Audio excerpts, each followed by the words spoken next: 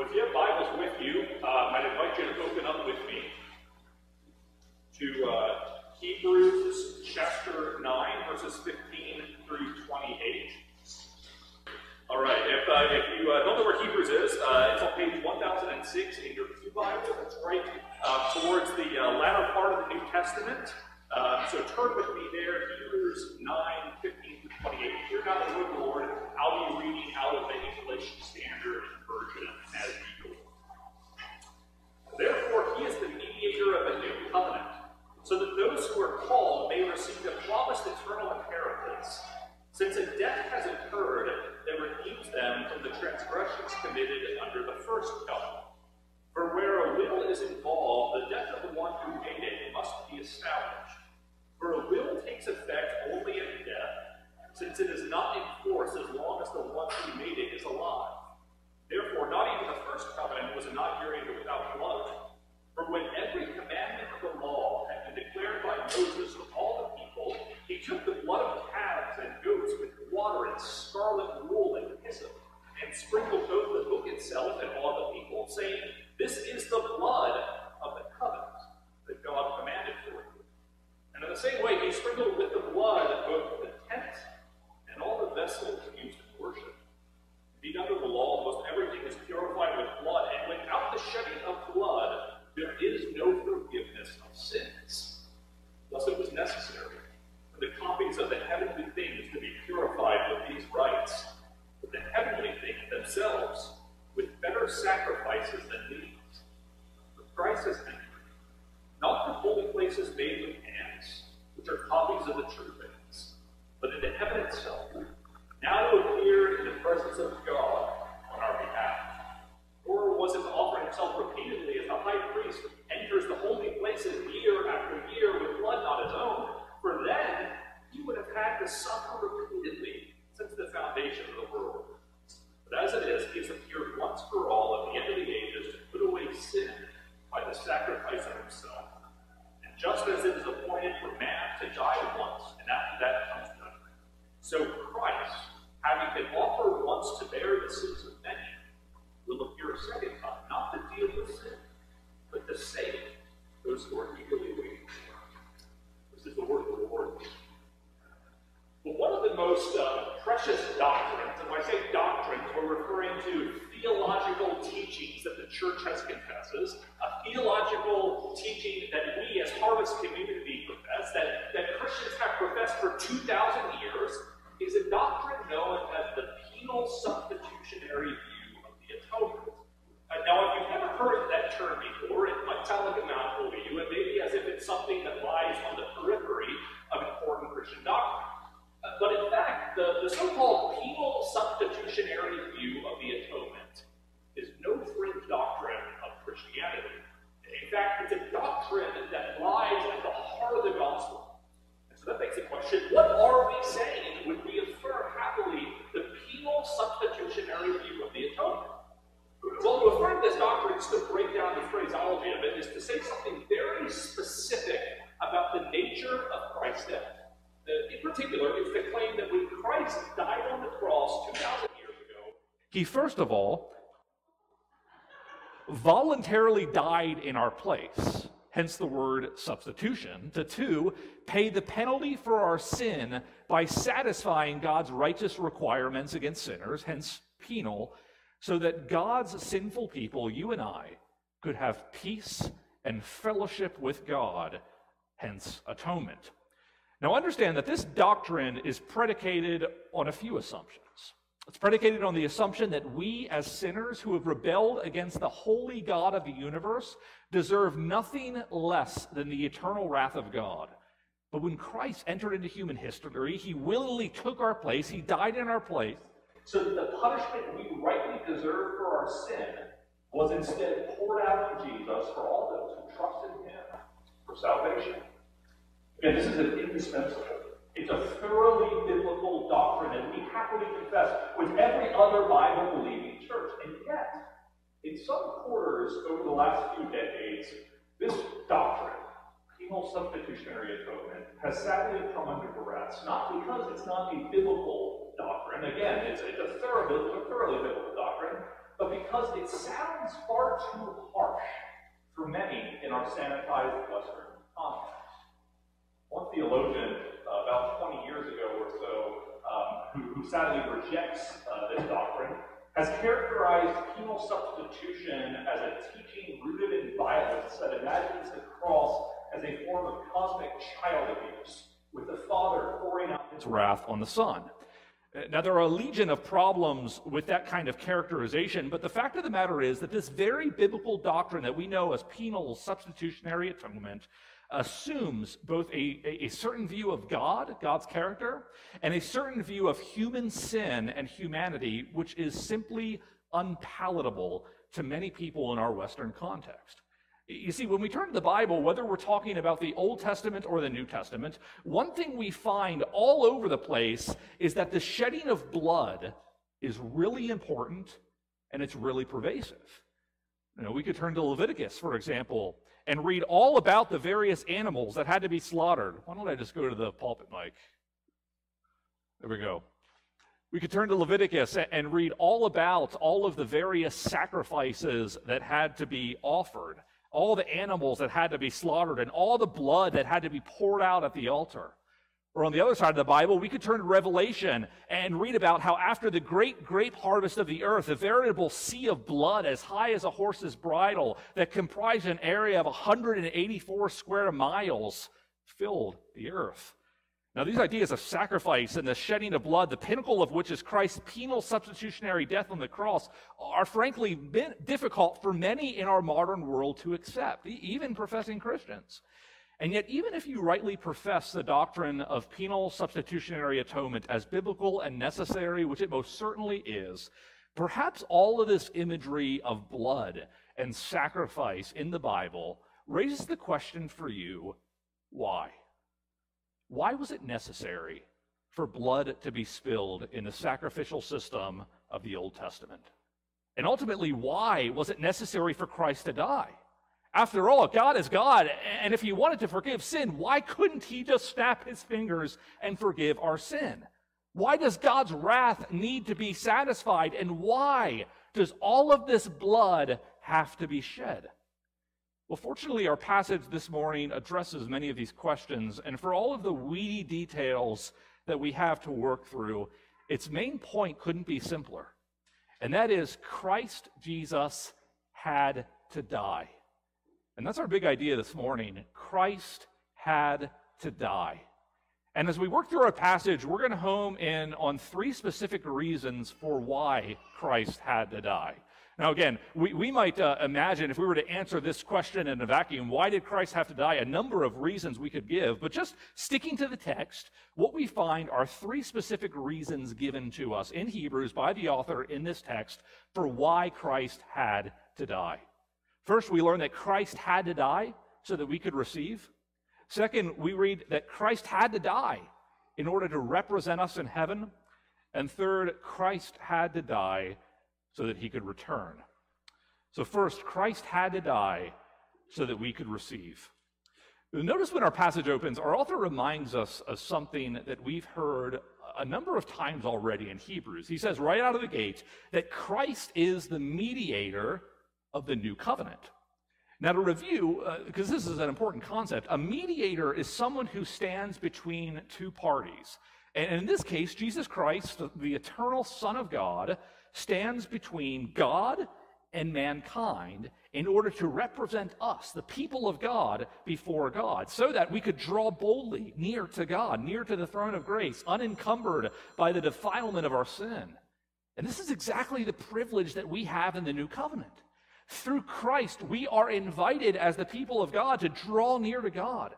We have the promise that when we lift up our prayers to the Lord in the name of Jesus Christ, that he hears our many prayers, and that we sojourn this world with security and belonging in an otherwise insecure and lonely world because Christ Jesus in the new covenant claims you and me and the church as his own. But for all of these great blessings that we enjoy in the so-called new covenant, we learn that before any of that belonged to us, before any of that was ours, that Christ Jesus had to spill his blood. And the first thing we learn in our passage is that Christ had to spill his blood specifically for us to receive forgiveness of sins, the forgiveness of sins that all of us so desperately need.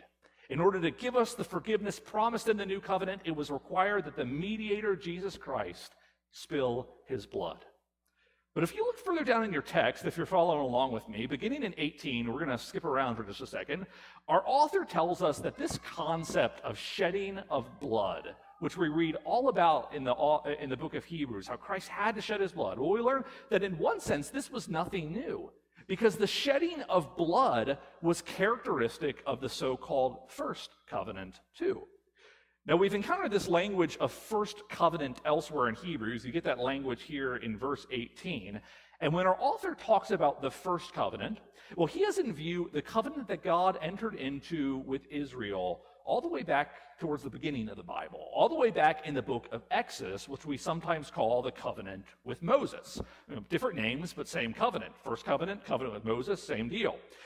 And in verses 19 through 22 of our passage, our author reflects on a few chapters in the book of Exodus that tell us about what happened when this covenant with Moses, this first covenant, was ratified or inaugurated. Now, to give some brief biblical theology, we find that throughout the scriptures, God enters into a series of unified covenants with his people. It's a way of advancing his singular promises over time. A covenant is a way of securing a special relationship with a people, and the Lord enters into a series of these covenants with his people in the Bible. He enters into a special relationship with Abraham and his descendants all the way back in Genesis chapter 12. He enters into a covenant with Moses and the nation of Israel, and that's the one that our author reflects upon as he looks back a few thousand years from when he writes. And then there was a covenant that came later with King David and his sons. And with each of these covenant administrations, as we call them, there were formalizing events that accompanied the start of each of these covenants. And in verses 19 through 22 of our passage, our author is reflecting on the formalizing event of the first covenant, of the Mosaic covenant. Now, if we were to go back in the book of Exodus, we would find that the formalization of this covenant, when this Mosaic covenant, the first covenant, actually began, happened right at the start of Exodus 19. Now, as the story goes, some 50 days after God miraculously delivered his people out of slavery and captivity in Egypt, well, he gathered them to a certain place in the desert, a place we know as Mount Sinai. And through Moses, God had some really important things to say to Israel at Mount Sinai. First, he reminded them how he just saved them 50 days earlier out of Egypt, all by himself. When they were laboring in Egypt for 400 years in slavery, the Lord stepped in when they did nothing to deserve it and pulled them out of slavery and captivity without them contributing a single thing to their salvation.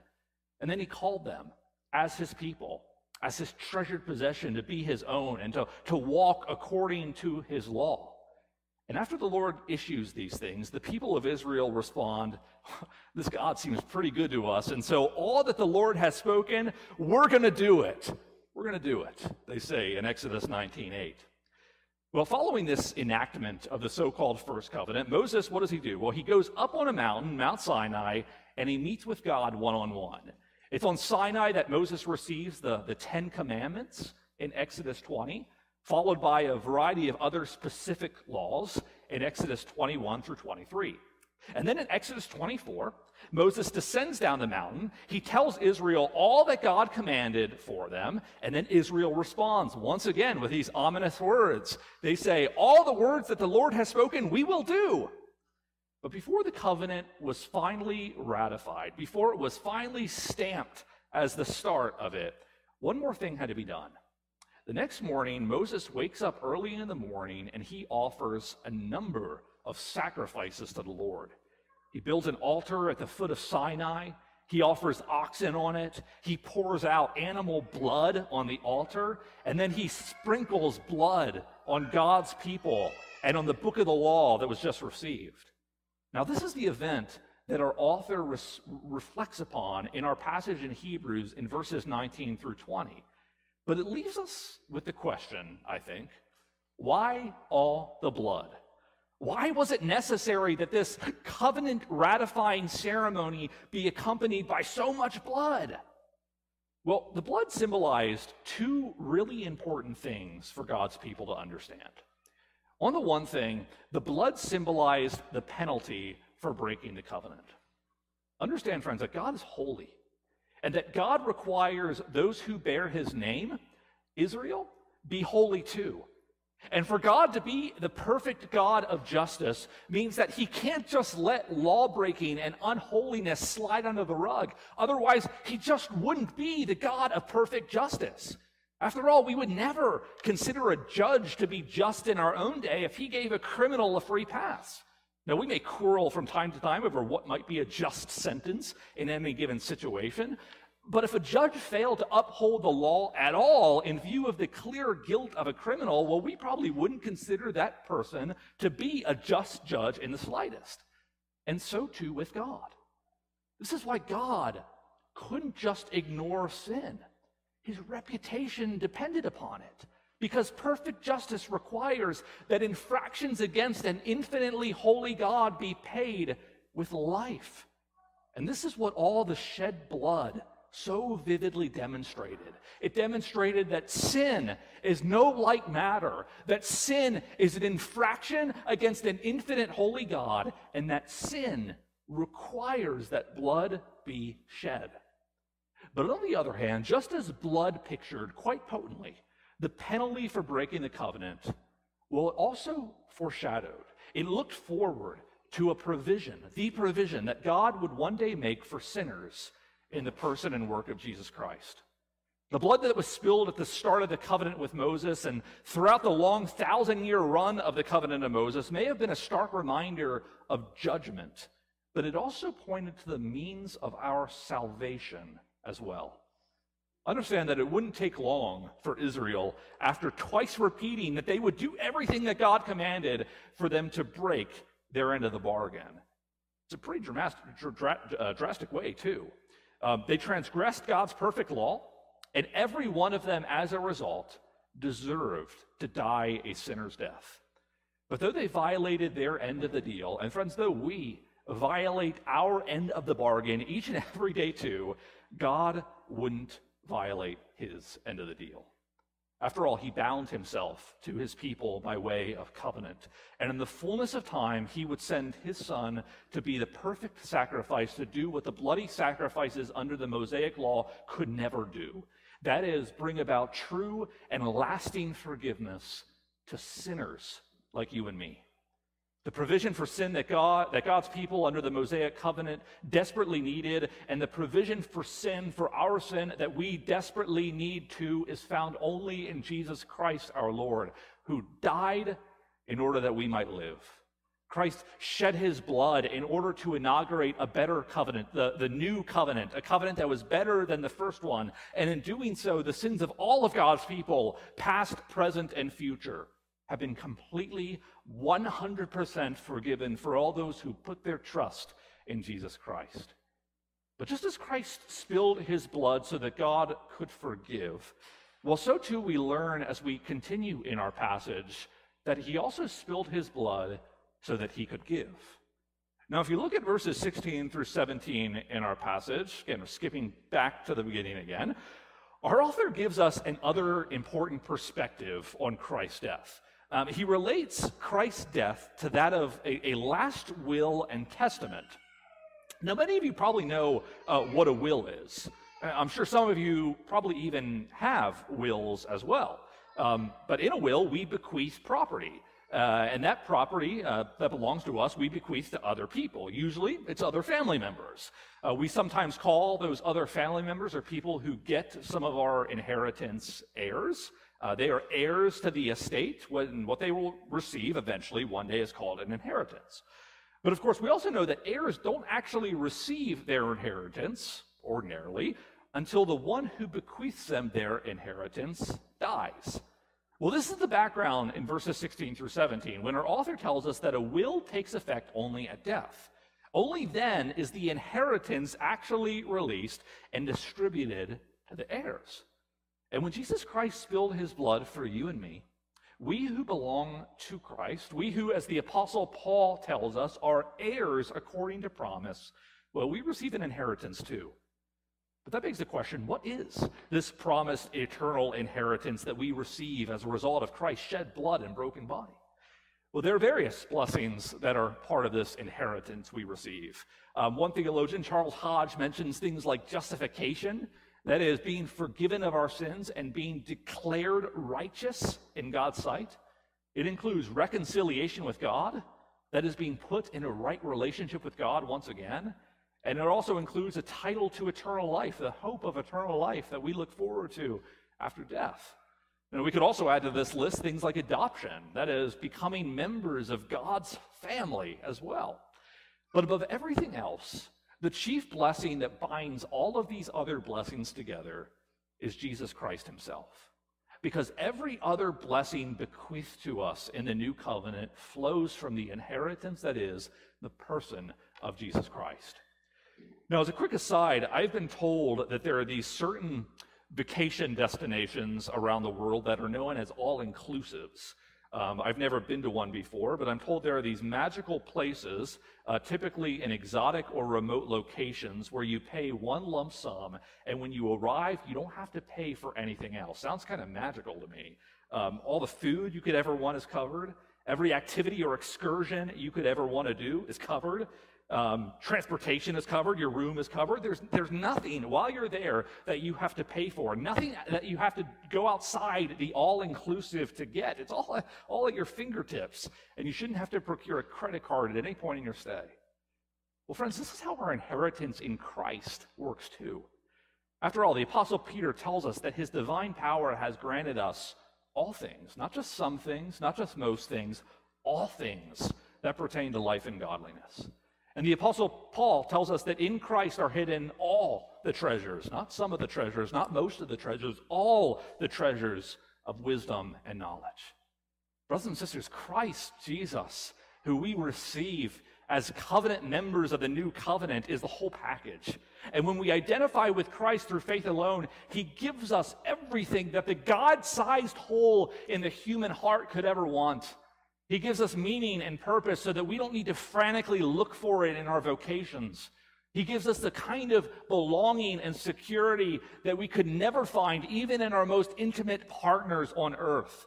And he gives us forgiveness and rest from the toil and endlessly trying to make ourselves acceptable or worthy in his eyes or in the eyes of the world.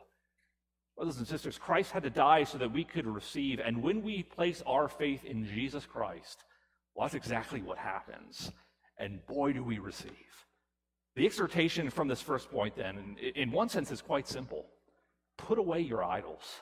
Brothers and sisters, stop hedging all your bets by claiming Christ on the one hand, but then chasing after so many other lovers on the other hand. Look to the one who gives. Look to the one who gives lavishly. Look to the one who shed his blood to give and who gives without us having to do a single thing other than faith alone to receive it. Look to Jesus Christ, friends, and be satisfied in the God who gives. So Christ had to die so that we could receive. That's our first point. But as we continue in our passage, we hear of a second reason for why Christ had to spill his blood and die on a cross as well. That is, second, Christ had to die in order to represent us in heaven. Christ had to die in order to represent us in heaven. Now, there's a particularly powerful scene that unfolds later in the Bible, specifically in Revelation chapter 5. When the Apostle John, who's peering into the heavenly Holy of Holies, he sees the slain Lamb, Jesus Christ, make his approach to the throne of God. To give a little bit of context, after weeping in heaven in despair that no one was found worthy in heaven to open this scroll and look into it, his eyes suddenly pivot when he sees the Lamb of God, Jesus Christ, standing as a slain sacrifice. This lamb then makes his approach to the throne. He takes this scroll from the hand of God, and then all of the heavens erupt in a chorus of praise. Well, that event that John sees unfold in dramatic, symbolic fashion in heaven is the same event that our author now describes in verses 23 through 26 of our passage, albeit from a slightly different angle. Now, we've already heard in Hebrews that when Christ shed his blood, he ascended into the more perfect tent, that is, into heaven itself. Remember, our author has made the argument a number of times in Hebrews already that the tabernacle, this mobile tent of worship in the Mosaic covenant, where all the Levitical priests ministered and offered sacrifices, it was great, but it was only a copy or a blueprint. As carefully constructed and as ornately, outwardly ornate as this thing called the tabernacle in the Old Covenant was, it was only ever supposed to be a replica of the genuine heavenly tabernacle made without hands. But even though the earthly tabernacle was a replica, well, it was still a serious matter under the covenant of Moses to draw near to God in it. If we were to go back to the Pentateuch, Exodus and Leviticus, we would see that the Levitical priests had to offer a lot of blood in this tabernacle. Day after day, year after year, they'd have to offer blood upon blood upon blood to cover the sins of God's people. Blood was sprinkled everywhere. Even the priest's clothes were sprinkled in blood. By one account, over the entire life of the sacrificial system, which would have been close to about 1,000 years, over 1 million animals were eventually sacrificed. Now, that's a lot of blood. And again, all of this points to the fact that human sin is so serious that to draw near to God, even in a divinely instituted copy, because that's all the tabernacle was, required that all of that blood be spilled.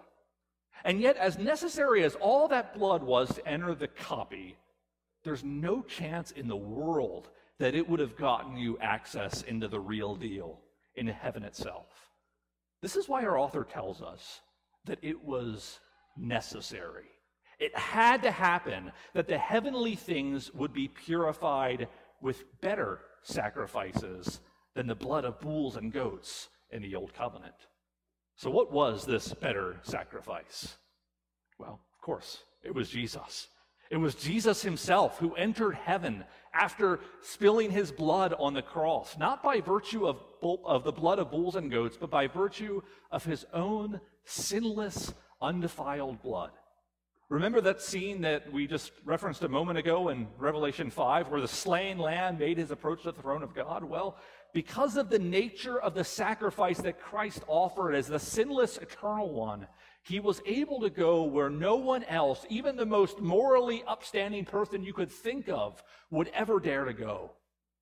And yet, remarkably, when Christ entered into heaven after paying the debt that we could never pay, we read in our passage that he didn't do this for his sake alone. Our author tells us that he entered into heaven itself, in verse 24, now to appear in the presence of God, that's literally before the face of God, and here's the important phrase, on our behalf. On our behalf. Understand that Christ didn't ascend into heaven in order to leave us in the rearview mirror. Christ didn't ascend to get away from us and all of the baggage that we bring to the table. Remember what Christ said in his parting words to his disciples in Matthew 28? Well, he said, I am with you always to the end of the age. By his Spirit, friends, Christ is with us right now on earth. And in heaven, the resurrected and ascended Christ represents us. He advocates for us, and he invites us to lay our many prayers at the foot of his throne. Now, there's a story from the Bible, which I think at this point is particularly instructive to illustrate all of this. Earlier in the Bible, in the life of Joseph, this can be found in the latter part of Genesis. Pastor Jacob just preached on some of this stuff in the last few months. We read a story about when Joseph had been unjustly imprisoned, that there was a glimmer of hope at one point during his time in prison when he met two fellow prisoners who were Pharaoh's chief cupbearer on the one hand and Pharaoh's chief baker on the other. Now, these two people, the chief cupbearer and the chief baker, they were one day serving in the courts of the king of Egypt, pretty high up, and then, for whatever reason, they were thrown in prison, where they were now sharing a cell with Joseph. As the story goes, and many of you probably know the story, is that one evening these two prisoners dreamed a dream. And when they awoke from their dream, they were disturbed and they were confounded by the dream's symbolic nature. They had no idea what their dreams meant, but they suspected that they were probably pretty important. And so one thing leads to another, and in steps Joseph to interpret their dreams. First, he hears the chief cupbearer relay all the details of his dream, and then Joseph tells him the good news that what his dream looks forward to is something that'll happen. In 3 days' time, he will be released from prison, and all things will be back to normal for the chief cupbearer. In just 3 days, he'd be vindicated, he'd be released from prison, he'd get to go continue to work in the courts of the king of Egypt, Pharaoh, and all would be well for the good old chief cupbearer. But after interpreting his dream, Joseph has a request for the chief cupbearer. You might know what he says. He says this. He says, "Remember me when it is well with you, and please do me the kindness to mention me to Pharaoh, and so get me out of this house." The cupbearer is a well-connected man. He has access, some of the closest access that you could get to somebody calling the shots in a kingdom. He's the chief cupbearer. He ministers in the courts of Pharaoh. And so Joseph asks that he would advocate on his behalf when in 3 days' time he gets to go in and minister in Pharaoh's courts once again. But what happens? Well, the narrative ends on a dull note when we read that when the chief cupbearer was released, he, quote, "did not remember Joseph, but forgot him." There was no one to advocate for Joseph's innocence. And as a result, he sat in the despair of prison for another 2 years. But in stark contrast to this, the good news of the gospel is that in our guilt, there is one who has not forgotten us. Brothers and sisters, rest assured that Christ has not forgotten any of his people. Jesus Christ tells us as much in John 6:39 when he declares to his disciples, "And this is the will of him who sent me, that I should lose nothing of all that he has given me, but raise it up on the last day." Therefore, we need not be overwhelmed by anxiety when we see the church under duress, possibly concerned with whether or not Jesus's church could ever endure the various onslaughts from the world she faces. We need not fear whether the escalating pool of secularism and worldliness is somehow overpowering Christ's hold on his church. And as isolating as life can sometimes feel for some of you, know that you have not slipped the mind of your advocate. Christ has ascended by virtue of his own perfect blood, and from heaven he holds us fast and will by no means relinquish control of any of his saints, any of those who he has already claimed as his own. As we continue in our text, our author then roots this security of ours even deeper when he tells us that unlike the Levitical priests who entered the tabernacle repeatedly, they went in and out year after year with bloody sacrifices in tow. Well, Christ, he doesn't need to enter heaven repeatedly. In fact, if this were the case, our author reasons, that would imply that Christ would have to suffer repeatedly since he'd be sacrificing himself over and over again too. Now, the Levitical priests, they had to offer sacrifices repeatedly, but for Christ, his blood was so effective that it was able to cover the sins of every Old Testament believer, every sin of every believer who has lived in the 2,000 years since his first advent, and every sin of every believer yet to be born until the second advent. And in heaven, our Lord Jesus sits enthroned. His work is done, and as a result, he claims us as his own. This is why he had to shed his blood so that he could enter heaven and be our advocate in the heavenly places. And friends, that is what he does right now. But before we close out our study of this passage, we're then given implicitly one more reason for why Christ had to die. Third, Christ had to die so that he could return. Later in the Bible, and this happens in Luke's gospel, when a priest named Zechariah enters the temple one evening to offer incense, we learn that there was a crowd. While he was ministering in the holy place in the temple, there was a crowd outside the temple praying. Now, Luke doesn't tell us in that narrative what they prayed, and so we can't be certain, but Jewish tradition suggests that when a crowd of people gathered outside the temple when the priest was inside, they prayed for God to accept the priest's offering. And in the process, they waited expectantly for the priest's return. And if the priest offered the right sacrifices according to the law, that's what would happen. His offering would be accepted, and then he would emerge out of the temple to the relief of the crowd of onlookers. In short, the return of the priest was what the people of God hoped for every single day as they waited outside the tabernacle and temple, prayerfully hoping that their sacrifice would be accepted. And likewise, the return of our great high priest, Jesus Christ, is what we anticipate too. And yet for us, understand that there's no apprehension or doubt connected with his return. After all, if Christ offered the perfect sacrifice, which the scriptures loudly proclaim that he has, then we can trust that it's inevitable. It's guaranteed that Christ will one day emerge from the heavenly Holy of Holies to the praise of his people too. Now, earlier in our text, back in chapter 26, or back in verse 26 rather, our author told us that Christ shed his blood for our salvation, and then he used this phrase, at the end of the ages, at the end of the ages. Now, that was 2,000 years ago, right, when Christ shed his blood.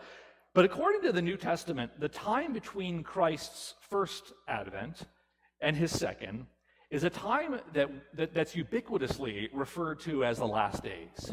According to the New Testament, we're actually living in the last days right now. Now, of course, that doesn't mean that we know how many 24-hour days we have left until Christ comes again. That's not a call for us to try to wildly calculate when Christ is going to come again. But it does mean that there is no more redemptive work that has to happen again until Christ returns. In God's economy, the next best thing, the next big thing, rather, that we anticipate as the people of God, well, believe it or not, it's not the next election. It's not the college football national championship, especially because Nebraska's not going to be in it. And it's not so many of the things that we care so deeply about in this world. Now, of course, it's okay to care about those things. It's not bad to care about those things, but those just aren't the kind of things that should take the lead in shaping the most powerful affections that we have. These aren't the kind of things that should inform the most important decisions we make in the world. Only Christ, and specifically the hope of Christ's second advent, the hope of Christ's appearing a second time, should take pride of place in the life of the church in shaping how we walk in these last days. In summary, the promise that flows from the acceptance of Christ's perfect blood in heaven is that he is going to come again. And as we as his people wait for that, well, the New Testament calls us to wait expectantly for that day to arrive. Now, on the one hand, implicit in that promise is the urgent call for any of you who really don't know Christ Jesus right now to identify with him by faith alone while there's still time. Now, our author already told us in verse 27 that you're going to die. You will die. You can't avoid it. And after you die, our author tells us, well, comes judgment. Comes judgment. Are you ready for that? If you're not trusting in Christ right now, well, then the appeal would be to live expectantly right now by putting your trust in the only one who has done everything necessary to appease the wrath of God for his people. Don't trust in your knowledge to save you. Don't trust in your affluence to save you. Trust in Christ, who alone has the power to save all those he advocates for before the Father in heaven right now. But on the other hand, even if you really do identify with Christ by faith alone right now, ask yourself, how am I expectantly waiting for his return right now? Are you harboring grudges and bitterness against your brothers and sisters in Christ, or are you learning to forgive one another by pursuing reconciliation as much as it depends on yourself? Are you letting sin fester in your lives and assuming that because no one has seen it in its full ugliness and no one has called you out on it, that it must not be a big deal? Or are you constantly learning to put to death that sin that belonged to your former life? The great high priest, Jesus Christ, shed his blood for you and for me. He had to, so that we could be saved. He had to so that he could ascend to heaven, and he had to so that he could come again. And that's what we eagerly anticipate on this side of glory. But are you ready for that day? But as we live on this side of glory, secured by his blood and yet eagerly awaiting his return, well, let me make this final appeal to us in closing. Church, learn to be a non-anxious presence in this world. Now, I'm sure I never lived under the Mosaic covenant, so I can't guarantee, but I'm almost certain that it would have been a sight to behold to be an Israelite worshiper during the Old Covenant. To see the care that was taken in worship and everything from the construction of the place of worship to all the bells and smells that surrounded the worship ceremony, I can imagine that all of that would have reinforced the gravitas of worship. And it would have been hard to avoid that conclusion. And yet I can also imagine a certain level of anxiety accompanying that whole process too. After all, what happened if one of the priests who was supposed to be representing you, what happened if he messed up one of the sacrifices he offered? Well, that happened in Leviticus chapter 10, and Nadab and Abihu were consumed by fire. The whole system, in other words, was marked by care, but there were also severe consequences too. And while care and consequences are no less present in the new covenant, we just don't need to worry in Jesus Christ whether or not our high priest will make a mistake. Because Jesus' blood was already offered. It was already accepted. We already have an advocate in heaven. We are already secure in him. And we already have the promise that one day Jesus Christ our Lord will emerge from the heavenly holy of holies to save those who are eagerly awaiting his return. And so as we live our lives until that day, understand that we have no reason to be overcome with paralyzing anxiety in the present. Now, to be sure, there's a lot to be anxious about in this world. There are global anxieties. There are individual anxieties. But while we could so easily lose ourselves down the endless rabbit trails of anxiety that are ubiquitous in our world, our passage reminds us that because the blood of Jesus Christ has been shed, we have been freed to be a non-anxious presence in this world. We've been freed from proving ourselves before God and others, and instead we take to heart Christ's advocacy for us in heaven and the identity he gives us on earth. We've been freed from anxiously caring so much about our reputation or our own comforts. In Christ, we've been freed to love and to look outside of ourselves and begin to serve as a people who have already had every single one of our most deeply felt spiritual needs already met in the perfect shed blood of Jesus Christ our Lord. And so whatever the paralyzing fears that may have taken root in your heart, maybe fears that you're bringing into the church with you this morning, trust in the one who offered his blood on your behalf, will in Jesus Christ hold you fast, and he will one day bring you and me and his church into our glorious home. Pray with me. Gracious Heavenly Father, Lord, we come across these images of blood so often in the scriptures, and we confess that sometimes in our context, that imagery doesn't sit quite well with us. And yet we pray that you would remind us as we continue to encounter that imagery, as we read your word, as we study your word, as we hear your word preached and read, that you would remind us through it of the seriousness of our sin, the fact that sin is no light matter, but also that you would remind us that we have an advocate. We have one in the heavenly places who's already paid for all of our sin by his precious blood, who holds us fast in heaven, and who will one day bring us home. Lord Jesus, I pray you would remind us of these great benefits that are ours in the new covenant, benefits that we have not earned, but benefits that we have received through faith alone in Jesus Christ our Lord, in whose name we pray. Amen.